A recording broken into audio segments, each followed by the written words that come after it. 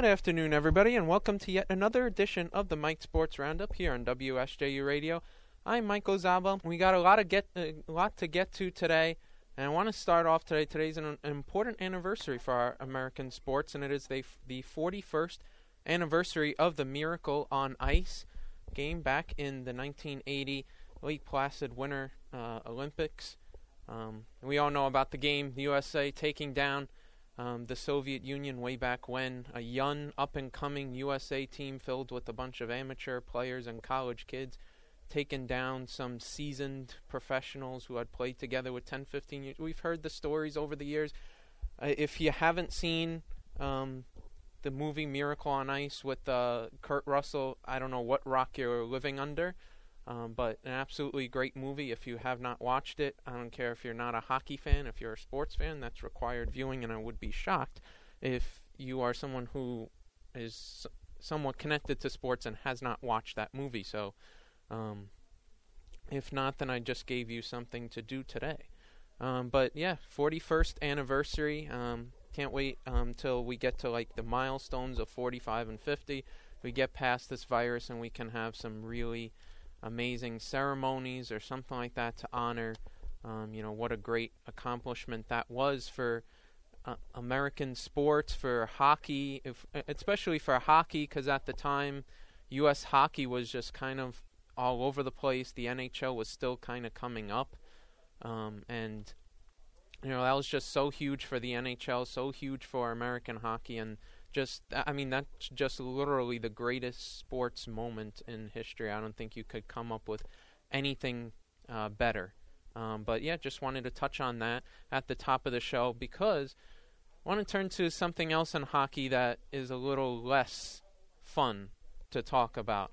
And that is the story that came out with the New York Rangers this morning, kind of overnight and into this morning, with Artemi Panarin announcing, the New York Rangers and Artemi Panarin announcing that he's briefly going to be stepping away from the team after a newspaper article came out in the Russian press accusing him of beating an 18-year-old woman back in 2011 when he was playing in Russia, although the timing of the article is very suspicious because Panarin is a public supporter of Vladimir Putin's opponent in this year's Russian election.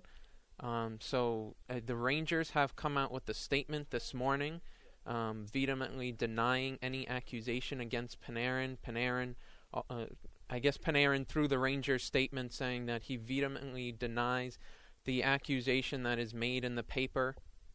It would definitely be, if anything were true, obviously, it would be very vile that happened way back when, and two, it's what we know of Artemi Panarin and his career just beyond, before he even became a New York Ranger. That would definitely be out of character of what he is, so that would be shocking in and of itself. But one, you really hope it's not true, and two, if this is all because of some political game, I mean, I don't think I have to get into the politics of, Vladimir Putin and all that kind of stuff. I'll let you all listening, form your opinions on that. But, it's a dangerous situation. Panarin, if this is all in retaliation because of what Panarin is saying, which to me it's not a stretch. It's very coincidental timing that this article is coming out. No less, one of his former coaches, who was a huge Vladimir Putin supporter, is heavily featured in the article. One of his former coaches in Russia is heavily featured in that Russian article. So, and Panarin still has grandparents that live in Russia. So he has family there, assumingly. It seems like the quiet rumors are that he's stepping away from the team to deal with the situation and to try and get his family out of Russia, for fear of their safety or whatnot. So a very serious situation. There are things that are bigger than hockey, despite whatever struggles that are on the ice with the Rangers. Panarin, he's You got to let him take his time to step away and be able to deal with this personal stuff off the ice. And I hope the Rangers are there to be able to deal with whatever sort of circumstances they need to in order to help him sort out this situation and help his family out. Make sure, obviously, that the story isn't true, and they're standing by it that it's not true. And I would think they would with their trust their player that it isn't. But they already put out the statement that it said that the accusation against Panarin is completely fabricated. So I would think that the Rangers maybe did their due diligence, because you wouldn't want to make a statement like that and then wind up a couple days, a couple weeks later that it would be true, which I don't think it is by any stretch. I mean, like I said before, it would be completely out of character for Artemi Panarin and what we do know of him. But it's just whether it's true or not. It's very coincidental. It's very coincidental timing from when you compare when this story came out to what Panarin has been doing on social media, advocating, publicly endorsing Putin's opponent in the Russian election this year. So listen, just to repeat what I just said, I hope the Rangers just help him sort out all of these issues, and hope his family will be safe. I mean that from the deepest part of my heart. This is a concerning issue. A couple years ago, the New York Knicks dealt with a similar issue when Enes Kanter was speaking out against the current Turkish government, and he still had family there, and the Knicks had to deal. So the Knicks had to deal with a similar situation like this that the Rangers are now going to be dealing with Panarin. Hopefully everything gets sorted out. That's all I'm gonna say on that. Very unbelievable and tricky situation this is, and it blew up on social media this morning. So I want to get that out of the way and address it before. I went to the Miracle on Ice, and I went to that story that we went from happy to down, and now we're going to go even a little more sad and depressing, but not in a real way as that last story what Panarin was. But we are going into the sad story of what this weekend was for St. John's basketball here. Whether you're on the campus of St. John's, whether you're watching at home or whatnot, it was just a really, really bad loss this weekend for St. John's. The week was it was a Jekyll and Hyde week for St. John's. Put it that way. For St. John's basketball, a team who, before Saturday night's result, were on the cusp of an NCAA tournament bid, were right on the bubble, were right in the thick of it. Just had to keep on winning and whatnot, and you're in the conversation. And all of that just burst like a bubble Saturday night. Like I said, it was a Jekyll and Hyde week. Everything was starting to go well. Despite the bad loss to Butler back on February 9th, you still had optimism about the program, about the trajectory of the season, because it still didn't affect them too much. They had just, that game had broken a 6-game winning streak, so you were okay with it. You had a week to rest up, get through that disappointment of losing to Butler in overtime, and they did so. I spoke last week about how important it was to beat Xavier, a team that is right there on the bubble in the net, and all of that sort of stuff, and they did so. It was a huge, monumental win for St. John's last Tuesday night. They beat Xavier for the first time in 6 years. They beat them 93-84 at Carnesecca Arena last Tuesday night. And you repeat that, first win, not in Carnesecca Arena, not at the Cintas Center, first win in 6 years. A losing streak of 12 straight matches finally broken by St. John's. The program was on a high. You got a big win. You're going into the next couple days getting prepared to take on the worst team in the conference, at least by record. Literally by record, taking on the worst team in the conference before you headed into a tough 3-game stretch of Villanova, Providence, and Seton Hall to end the regular season. All you had to do was just beat the worst team in the conference at home to keep it going. And St. John's could not do that. They lost on Saturday night 88-83 to DePaul. It is an absolute resume record. It just wrecks the NCAA tournament resume completely. It just shatters it to pieces, bursts your bubble, whatever phrase you want to use. I mean, it's like you almost got. It's like you got stabbed. It's like someone stabbed you in the heart. If you're a St. John's fan, if you're a St. John's fan, it just felt like you were just stabbed in the heart. Someone carved in there and just ripped it out. Just when everything is starting to go right for the program, the past 5 weeks have been some of the best stretch of basketball and some of the best stretches of results that St. John's had seen in the past decade. And all of that just went away Saturday, at least for the time being.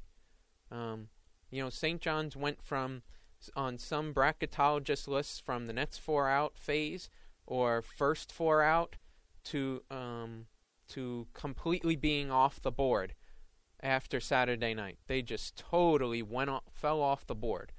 And it was a horrible loss. You should be, I know that DePaul's win moved them up to a quad 3, so it's not as devastating as a quad 4 loss, but it's still just as bad. If you cannot, it's in what we've seen with St. John's this season. If you cannot be able to beat the worst team in the conference at home, you shouldn't, you shouldn't be making the tournament. It's horrible. We've seen this in years past. St. John's are able to build momentum, or they get a top 10 win, or they get a big win over a ranked opponent. It always seems that they have one every year, and then they just hit a brick wall. Get one or two or a couple of results that are bad, and season's close to being done. We've seen that in the past. Is the season done by any stretch? Not yet completely. It's almost an impossible road for St. John's here to be able to get to the NCAA tournament. What is more likely is the NIT at this point. But before I go into that, you got to give credit to DePaul. I was calling the game with my good friend George Whitbread on Saturday night from Carnesecca Arena, and we said in the pregame that this was a trap game. You just came off of a big win against Xavier. Upcoming on Tuesday night is Villanova, the conference leaders and perennial titans of the conference. You're looking at, the chance at being able to go on the road and sweep them. And St. John's were just caught looking ahead. You think you could sleepwalk through the worst team in the conference, and you're like, oh, here we go, Villanova, that's what we're really looking to. And they just got totally caught. The game resembled a lot like the Creighton game in early January, where St. John's lost by 18 in Omaha. Julian Champagnie had 33 points in 33 minutes in that game. Couldn't get any balanced scoring from anyone else, and thus why they lost by 18. Similar thing on Saturday. Champagnie goes off for 29 points and 7 rebounds. I know he shot only 9 for 22 from the field, but 29 points is still 29 points. He went for 29 points, 7 rebounds, and then nobody else scored behind him. Vince Cole, I believe Vince Cole had 10. Then I believe Isaiah Moore and Dylan Wasu had 16 and 13 respectively.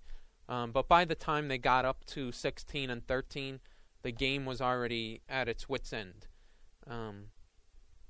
There was just a lack of urgency. The team looked completely out of rhythm the entire time.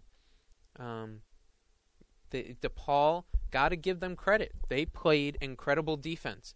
And I said, in the pregame to that broadcast that they're not playing for much. DePaul's not stupid. They know that their season is pretty much over. They were a 3-win team coming into the game.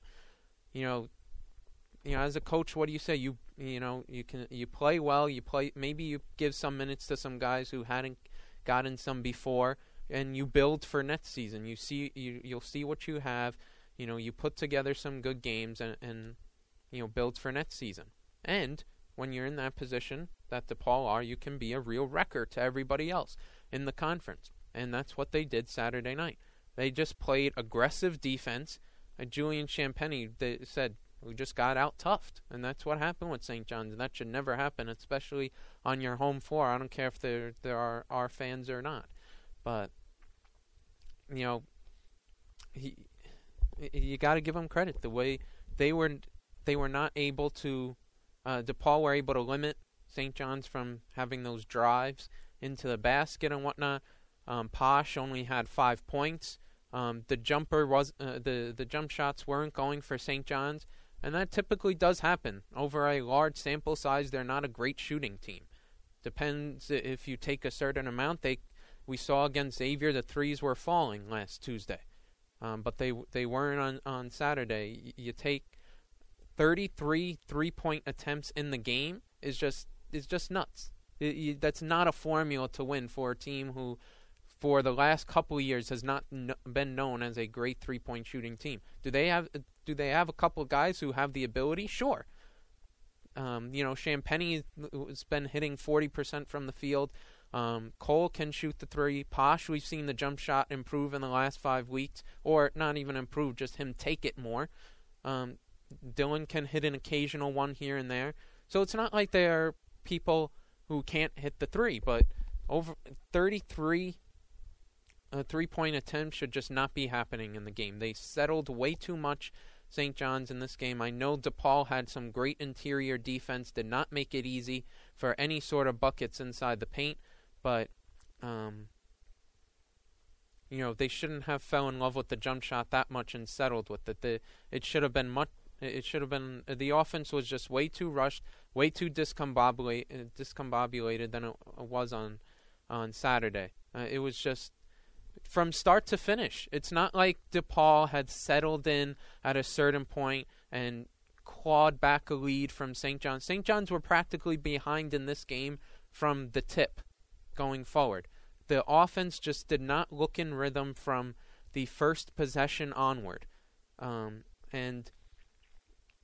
It's I don't know who you want to blame or whatnot, everybody on the team, but that just should not be happening. You shouldn't be caught looking at the Nets game over, especially when you're not a team that, is safely in or whatnot going into that game. You have to treat every game as you're playing Villanova, and they just got caught sleeping on Saturday night.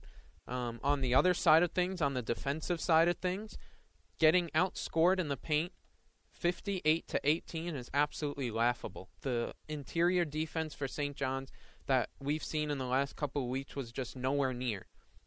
Now, you look back on last week, and maybe, I guess if you're, really diving deep into the stats, maybe you unfortunately saw it coming, because they gave up 84 points to Xavier on Tuesday night. And, 84 is a lot to give up.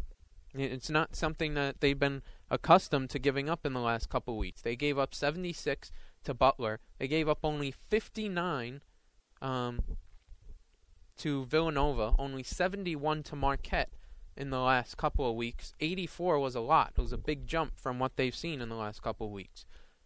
But nobody cared because you still got the win. You scored 93 points, so nobody cared. The offense was flowing. The offense wasn't flowing yesterday. On Saturday. And defensively, it was just way too easy. It was just way too easy for DePaul.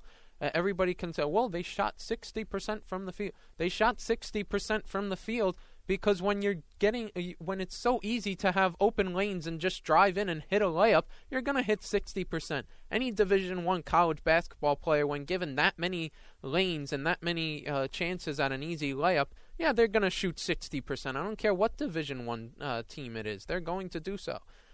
It was just way too easy for DePaul to penetrate. It was just way too easy for them to get into the paint. And you get a guy like Charlie Moore, very good scorer, very underrated because of the team that he is on. He's not going to miss that often. He played, got to give him credit, he played incredible, 24 points from Charlie Moore.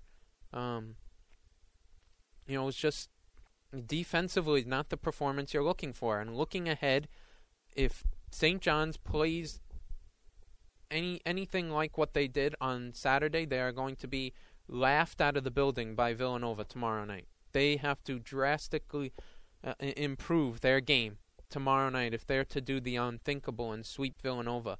And it is the unthinkable, but if St. John's are going to try and revive any sort of extremely faint hopes at making the tournament, they have to win against Villanova. So just to project now out the rest of the regular season, in my opinion, if St. John's were to make the NCAA tournament, in order to do so, they would need to win their final three, every single one of their final three regular season games. That's Villanova on the road tomorrow, Providence and Seton Hall at home the following week.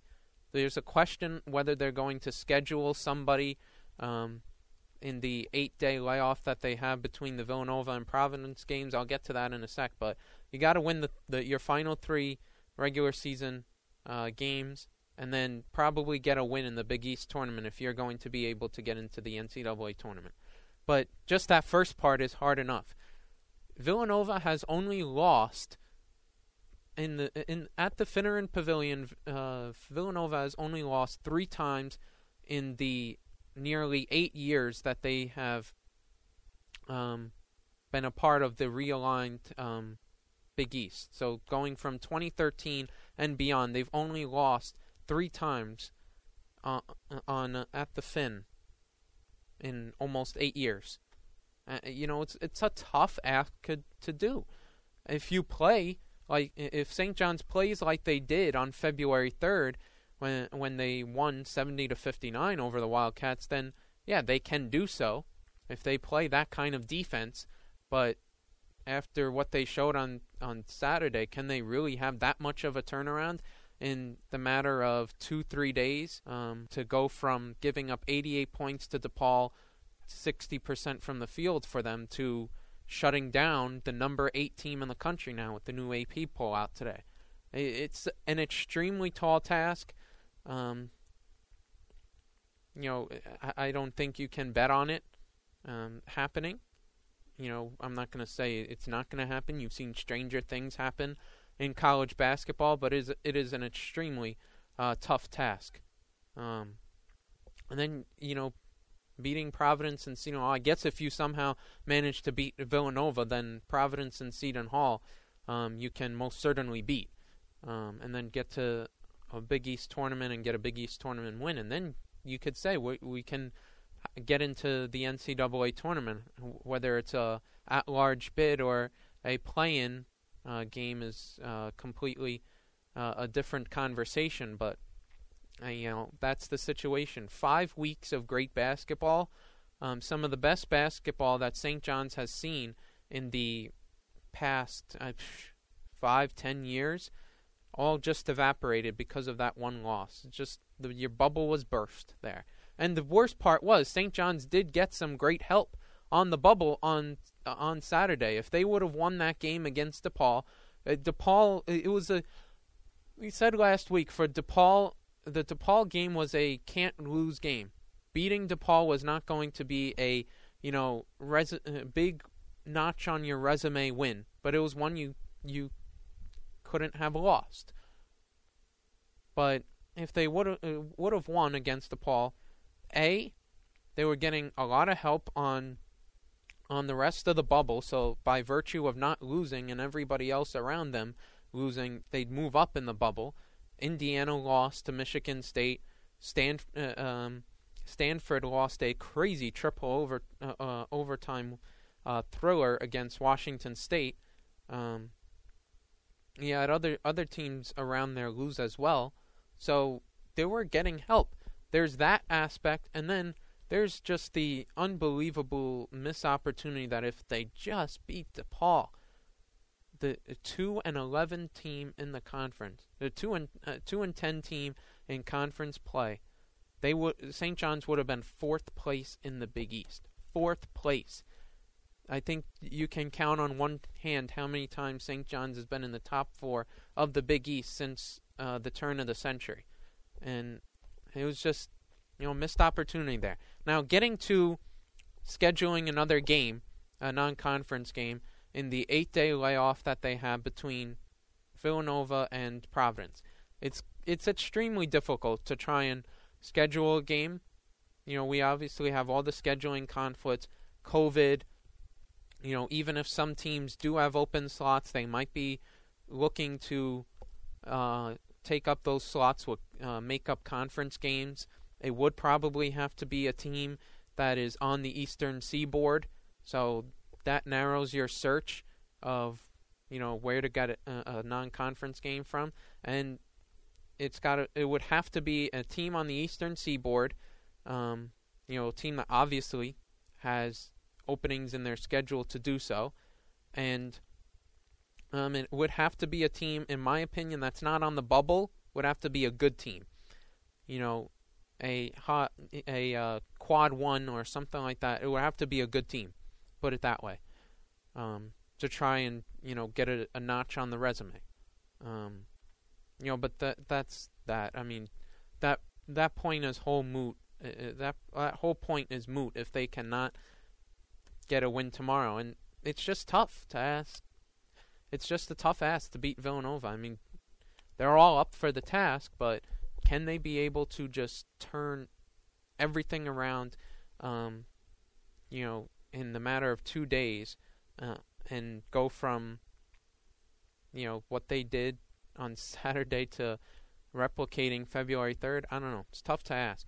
In terms of the entire season complex, I don't, people are starting to put their season recaps already or whatnot, or whatever it is.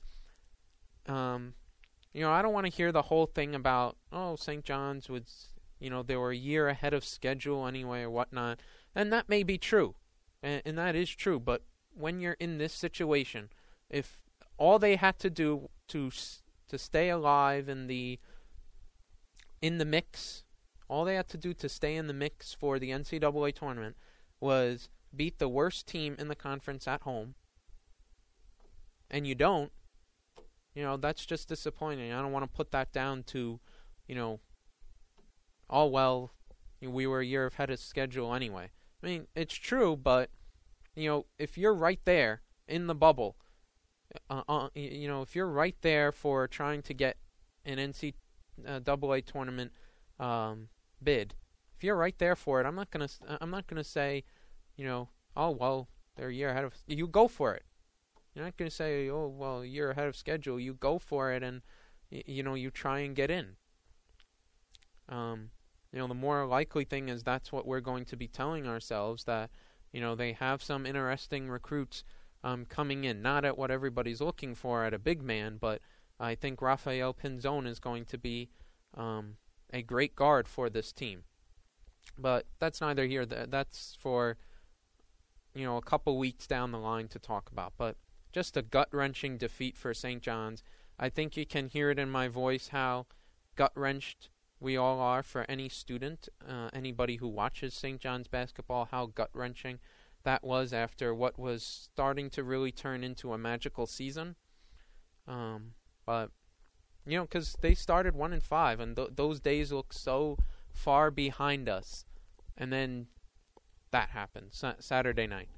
But we'll see if St. John's can, do the impossible once again and try and beat Villanova. I don't know if anybody has swept. I don't know if anybody has the stats on it.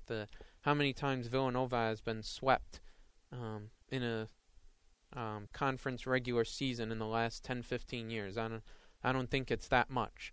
But it would be something to pull it off for St. John's if they could. So I'll certainly be watching tomorrow night at 8 p.m. to see if they can, and I will totally turn my change my demeanor if they do, and we'll say NCAA tournament back on. But for now, it's looking more like NIT. But moving along now from that sad subject, over now to baseball. And for all baseball fans, it's all starting to look sunshines and rainbows. As spring training is now underway, pitchers and catchers reported last week. All players reported today, at least on the Yankees side of things. All the players were starting to come in. For the Yankees, I'm sure everybody enjoyed watching Corey Kluber work. If you would have told me 3 years ago that Corey Kluber would be on the Yankees, I would have told you you're crazy. I mean, we could have traded for him, but it didn't look like things were going to align and Cleveland were going to give him up or whatnot, or Cashman just may not have been looking at him or whatnot, whatever the hell it was. I just wouldn't have thought that he would be on here. And now, 34 years old, getting up there as a pitcher, being in the Yankees, he's still a great pitcher in my opinion. The question is health. Can he be able to stay healthy? And if he's able to provide even half of, what he used to produce during his Cy Young days, it's going to be a huge win for the Yankees. That will be your number 2 guy then. I think the Yankees rotation, it has the potential to be something great, but potential is potential. I think Italian has untapped potential that they only saw glimpses of in Pittsburgh before his health issues. But again, health issues with Italian as well. Two out of your 3 guys in the rotation being such red flags on the injury front is worrying. It's a risky bet. Cashman went to the craps table this week, this off season, and he came up with those 2. And sure, he's going all in. Cashman, he'll really, they'll really win big if those guys produce up to their hype and their standard. Or it can go really wrong, and you could see one or a combination of one or both of them during the season on the disabled list for extended periods of time. That's that end. But so far so good. What you've seen in Corey Kluber and some of the batting practices and bullpen sessions he was taking. So I like to keep your fingers crossed if you're a Yankees fan that health is not as much of a factor as it was.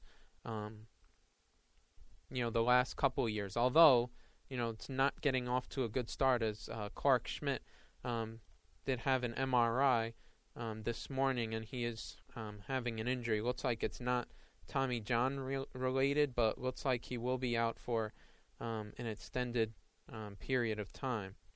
So that's obviously not good news right off the bat. He's going to miss the first month of the season, as reports are just coming in about that. I think it's some elbow. It's an elbow strain. I'm just checking my timeline here.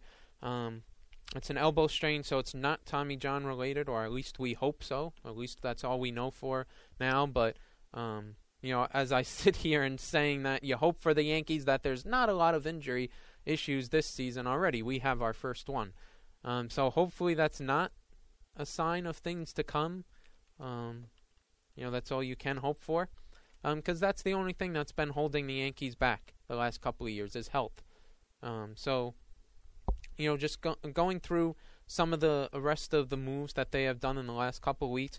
The Yankees signed Jay Bruce to a minor league deal last week. Also brought back Brett Gardner on a $3 million deal over I believe on last Thursday or something like that.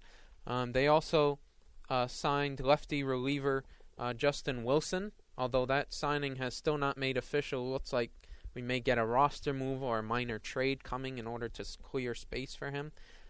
They invited Derek Dietrich to spring training camp, which is interesting. They're loading up on the lefty bats, the Yankees, and that's one thing I have said on the show in the past. the Yankees do need is a little bit of lefty-righty balance. They are an extremely heavy righty lineup. They need some lefty balance in there other than Brett Gardner and Aaron Hicks. The thing about the Brett Gardner signing, I think it does mean that Mike Tauchman is moved, which is just a shame. I think he's a good fielder at worst. He can play center field. I think that Gardner can still play center field, but Tauchman covers the field better, in my opinion. At his age compared to Gardner, it's not saying Gardner is slow or anything. He could still cover the field all right, but I just don't see how it makes sense to have a roster and have Brett Gardner and Mike Tauchman both on the same roster. It just doesn't make sense. Both are in very similar roles. Both play very similar positions. Both lefty bats. One's got to go. And with Brett Gardner coming back, I think you're going to try and package Mike Tauchman in a trade. Maybe you throw Andujar in there. Maybe you get some compensatory draft picks. Maybe you get a reliever from somewhere. You get some value out of it and clear some roster space. The one thing I do want to say, moving to talking about the Justin Wilson signing. Wilson, a very good veteran reliever, in my opinion. He's had stops at the Cubs. He last pitched with the Mets for the last 2 seasons. So he's a good lefty reliever, in my opinion. I think it gives them... If you're a Yankee fan, honestly, I think they got a pretty solid bullpen. I'm not too angered at the bullpen. It's not like, oh my God, we missed out on this guy and that guy. Sure, it would have been nice to get Trevor Rosenthal or, I would have liked Archie Bradley or, something like that. Liam Hendricks would have been cool, but we're not spending money this year, so the Yankees aren't spending money this year, so we're staying under 210, or at least trying to. So that was never happening. But I think, honestly, with the budget that they've had, not just the bullpen, but overall, I think Brian Cashman has done a very good job with the budget he's had to work with. Hal Steinbrenner basically telling him, hey, you got to stay under $210 million. We got to stay under the luxury tax. We got to reset the tax, blah, blah, blah, blah, blah. I think Cashman's done well under those instructions. He's increased the depth in the bullpen. The bullpen, you can't argue with that. The bullpen from last year to this year is deeper. He's brought in a couple of lefty bats that can be impactful. Derek Dietrich is very interesting to me. Jay Bruce is like, don't really overthink it kind of signing. Not going to be, world-shattering, amazing. Not going to be unbelievably horrible. Dietrich is an interesting one.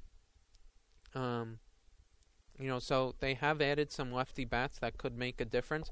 Adding a third catcher, that could push Higashioka and Sanchez, more so Sanchez, and Robinson Chirinos, who does have somewhat of a good relationship with Garrett Cole.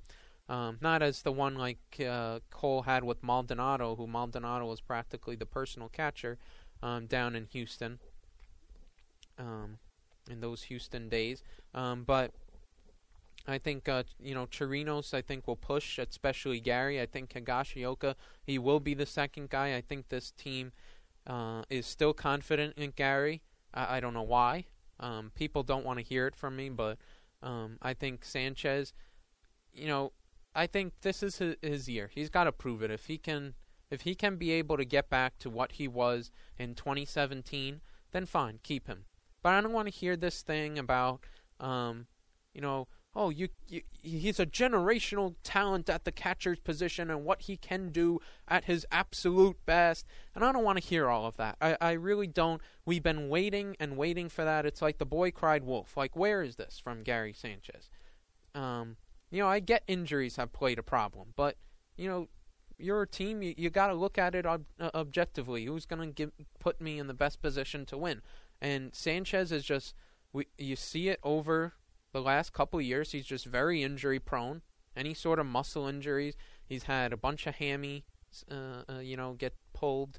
Has had some lower body injuries, all of that sort of stuff that have kept him out for extended periods of time. And then when he does come back, he doesn't hit. 2018, he had pulled hamstring, was out for pretty much a month, comes back. Over the course of the entire season, he hit like 160. I think 180, sorry. He had like 180 in 2018. 2019 was a little better, but still 240, 250. Nothing amazing. Still a lot of strikeouts too. 2020 was, pretty bad. I mean, I think he hit 120, and he was getting a strikeout on literally 1 every 3 plate appearances. He was getting a strikeout. I mean, it was pretty bad. I think he set a record for, a guy having 10 home runs, but yet having, I think it was something in a season where he struck out like 10 times. It was early on in the shortened season, and he struck out 10 times, and then had 10 home runs or something like that. And it was some crazy stat there, but it was a poor 2020. He hit 120. He got bumped in the postseason by Kyle Higashioka, a guy who doesn't normally hit at all. He was able to hit a home run in one of the divisional games against Tampa. And I just loved how Brian Cashman, in some of the, I guess you could say, lead-up press conferences to spring training over Zoom, was like, Gary knows why he lost his job, or blah, blah, blah, something to the effect of that. Just absolutely cracked up over that, because it's true. He did. You hit bad. Look at the stats. Like, you were bad. You lost your spot, straight up. But yeah, that's what I'm going to say with Gary. I think Chirinos will be the third catcher, but I think he will be pushed a little bit there. For the Yankees, their first spring training game is February 26th. So baseball is coming back, and we're going to be having fans in Yankee Stadium as well by the time we get to opening day, so that's going to be fun. Finally trying to limp our way out of COVID in these next couple of months, hopefully. Cross your fingers and knock on wood. But I think for the Yankees, I think to sum up the off season, I think in terms of what traditional Yankee fans would expect, you had so much money coming off of the payroll. You could and how Yankees have typically spent, how the Yankees have typically spent over the years. You would have liked them to go out and spend some more. I personally get frustrated with the whole luxury tax thing. The Dodgers, look at them. They just, you could say shortened season or whatnot. The Dodgers just won the World Series and still went out and signed Trevor Bauer to an insane amount of money. I understand that. I never would have signed Trevor Bauer for $40 million. That was ludicrous. But they still did so. It's still a decent pitcher that in the rotation that the Dodgers are, that is a good fit for him rather than being an ace anywhere else. Not an ace. He's a good 2-3 guy, and that's what he'll be in the Dodgers rotation. And it just got that much better for the Dodgers, despite the fact that they just came off of winning the World Championship. They recognize that, we're in win-now mode, and when you're in win-now mode, you want to win as much as possible, as much as you can. And you have to respect that. I think the Yankees, this whole luxury tax game and whatnot, and, we got to be worried about the draft picks and the international pool money and all that kind of stuff. I guess that's somewhat important. Am I saying that you have to spend $300 million on payroll for a team? Absolutely not. You spend smart. But to have this hard cap on yourself under 210 when you have certain necessities to take care of, like the rotation and whatnot and this and that, all of that kind of stuff, I think was a little bit in the bullpen too. Like, if you didn't have a spending restriction, you would think the Yankees would have gone after Liam Hendricks and Trevor Rosenthal, and whether they got those guys, different story, but they at least would have gone after them. I just think they could have gone, let's say, 220 or 225. I think, my opinion, that's what they could have gone with. This whole thing about international pool money and draft picks is all fun and good. It's good to keep up your farm and have the international money to boost your farm and have that kind of depth. But you're in win-now mode. You have Gerrit Cole for the prime of his career. Don't waste that away. You have a championship team, a championship-ready team. To just not maximize the potential for them to win because of, we got to be worried about the long-term situation. Take care of the long-term later. But like I said before, I think Brian Cashman has done well under the circumstances of staying under 210. I think it's highly risky with the Kluber and Talion moves, but it could prove. It could work. If it does work, then call me a fool. Then we'll say Brian Cashman is a genius once again. But we'll see when we get there. The Mets, just to quickly sum them up, they signed Taijuan Walker for a 2-year, $20 million contract. Good move for them. Walker at the worst is a solid rotation piece, someone for your back end. I think that's a solid move for the Mets, and Mets fans got a look at Lindor and Carrasco in spring training, at their first looks at them this weekend. I think the Mets are primed to contend for the NL East division. It felt like we said that last year and the previous year, but that has happened with the Mets. They do tend to fall off, in the period from May to June or whatnot, or late May to June, excuse me. I'll say end of May to middle of June. That's usually the Mets' black hole spot where they fall off. But I really do think with the pieces that they have, adding Walker to the rotation, having Carrasco behind DeGrom, and then Thor eventually coming back in the middle of the season. Their bullpen maybe could have used one more guy, but I think is pretty much better, is okay.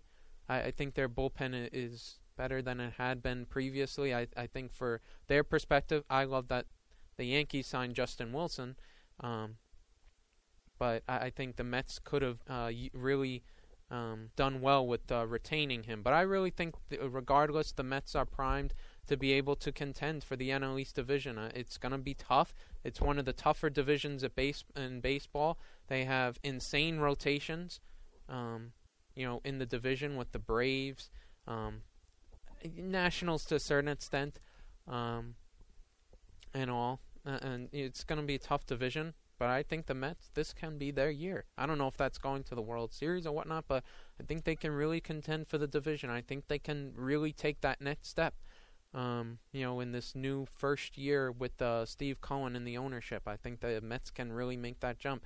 But we'll see in the next couple of weeks what happens as both teams get underway with spring training. And one last thing I want to touch on before, I end it off today. Continue my coverage of the Champions League, and I made my predictions last week for some of the ties as the round of 16 got underway. Some of them went well, some of them did not. Just to round out the action quickly, we had Liverpool beating RB Leipzig 2-0. Surprised at the performance of Leipzig. They were at home.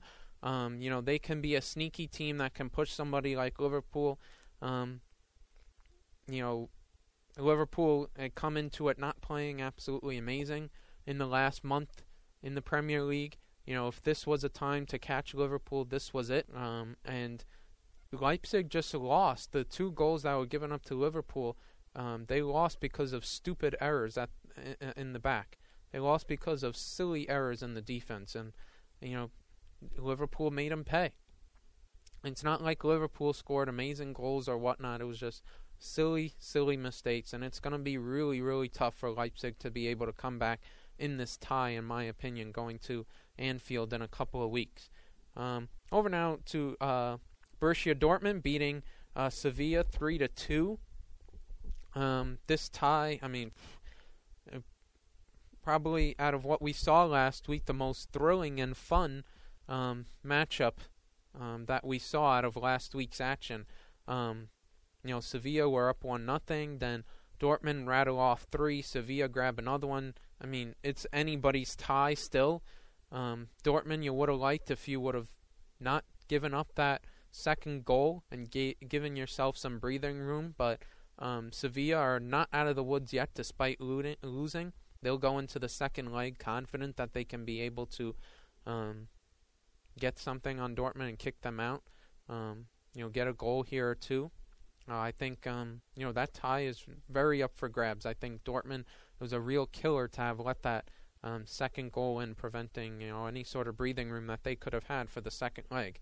Also, PSG beat Barcelona in an absolute shocker, 4-1. Devastating loss for Barcelona in the Camp Nou, in their home. They just got absolutely destroyed. It looked like a passing of the torch from Lionel Messi to Kylian Mbappe. Messi, whether he stays at Barcelona or not, Barcelona they got a ways to go in terms of competing. They need to rebuild that defense. The offense is, I think Antoine Griezmann has to go in the summer. I think certain parts of that offense just don't fit with each other. But Barcelona on the defensive end just had a tough. It was just had a tough time dealing with Mbappe, and they just got absolutely owned against PSG. What a dominating performance by the French club. It's gonna be. I think it's gonna be next to impossible for Barcelona to make a comeback. It's not. You don't get 2017 vibes from this. I don't think you see a 2017 comeback in the future of Barcelona in a couple weeks. I think PSG might add even a couple more goals when they play the second leg in Paris in a couple weeks. Barcelona, I think they got to start focusing on the league and just go from there. I really do not think you're going to get a 3-0 away win in Paris in a couple weeks that would take you to the next round. I really don't think that's going to happen. It's a crushing defeat for Barcelona. If you're Barcelona, I think you're lucky that didn't happen. That happened without fans in the stadium. That would have been absolutely horrible. More so than it already was. But like I said, I think that game was a real, maybe a passing of the torch to the new generation with Kylian Mbappe. And then lastly, you had Porto, FC Porto shockingly beating Juventus 2-1. Cristiano Ronaldo's team losing that game. But I think that one goal that was scored by Juventus is a big lifeline for them going back to Turin. That was a big away goal for them to get. So they're still in this tie. I still think Juventus will come up with a huge comeback in Turin in a couple weeks' time. This is Cristiano Ronaldo. I know this is not Juventus' best year. You just look at what they're doing in the Serie A standings domestically this season. It's not really been their best year, but Cristiano Ronaldo has never lost in the round of 16 of the Champions League. I don't think he's about to start now. They came back once before from 2-0 down in the second leg to Atletico Madrid a year and a half ago. It's not going to happen. It's not. I don't think Cristiano. I mean, it's the comeback. It's going to happen again. I don't think it's going to happen that Cristiano Ronaldo's team is going to lose this tie. I think they'll have a resounding win in Turin in a couple weeks' time and move along. That's why I think they're in that tie. But interesting first week of games, especially that PSG Barca result was just absolutely eye-opening.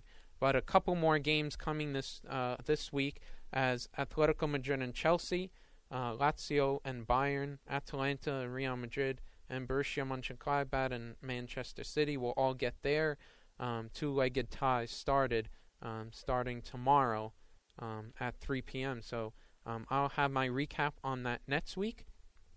But For now, this is going to do it for another edition of the Mike Sports Roundup. So take care and have a good week, everybody.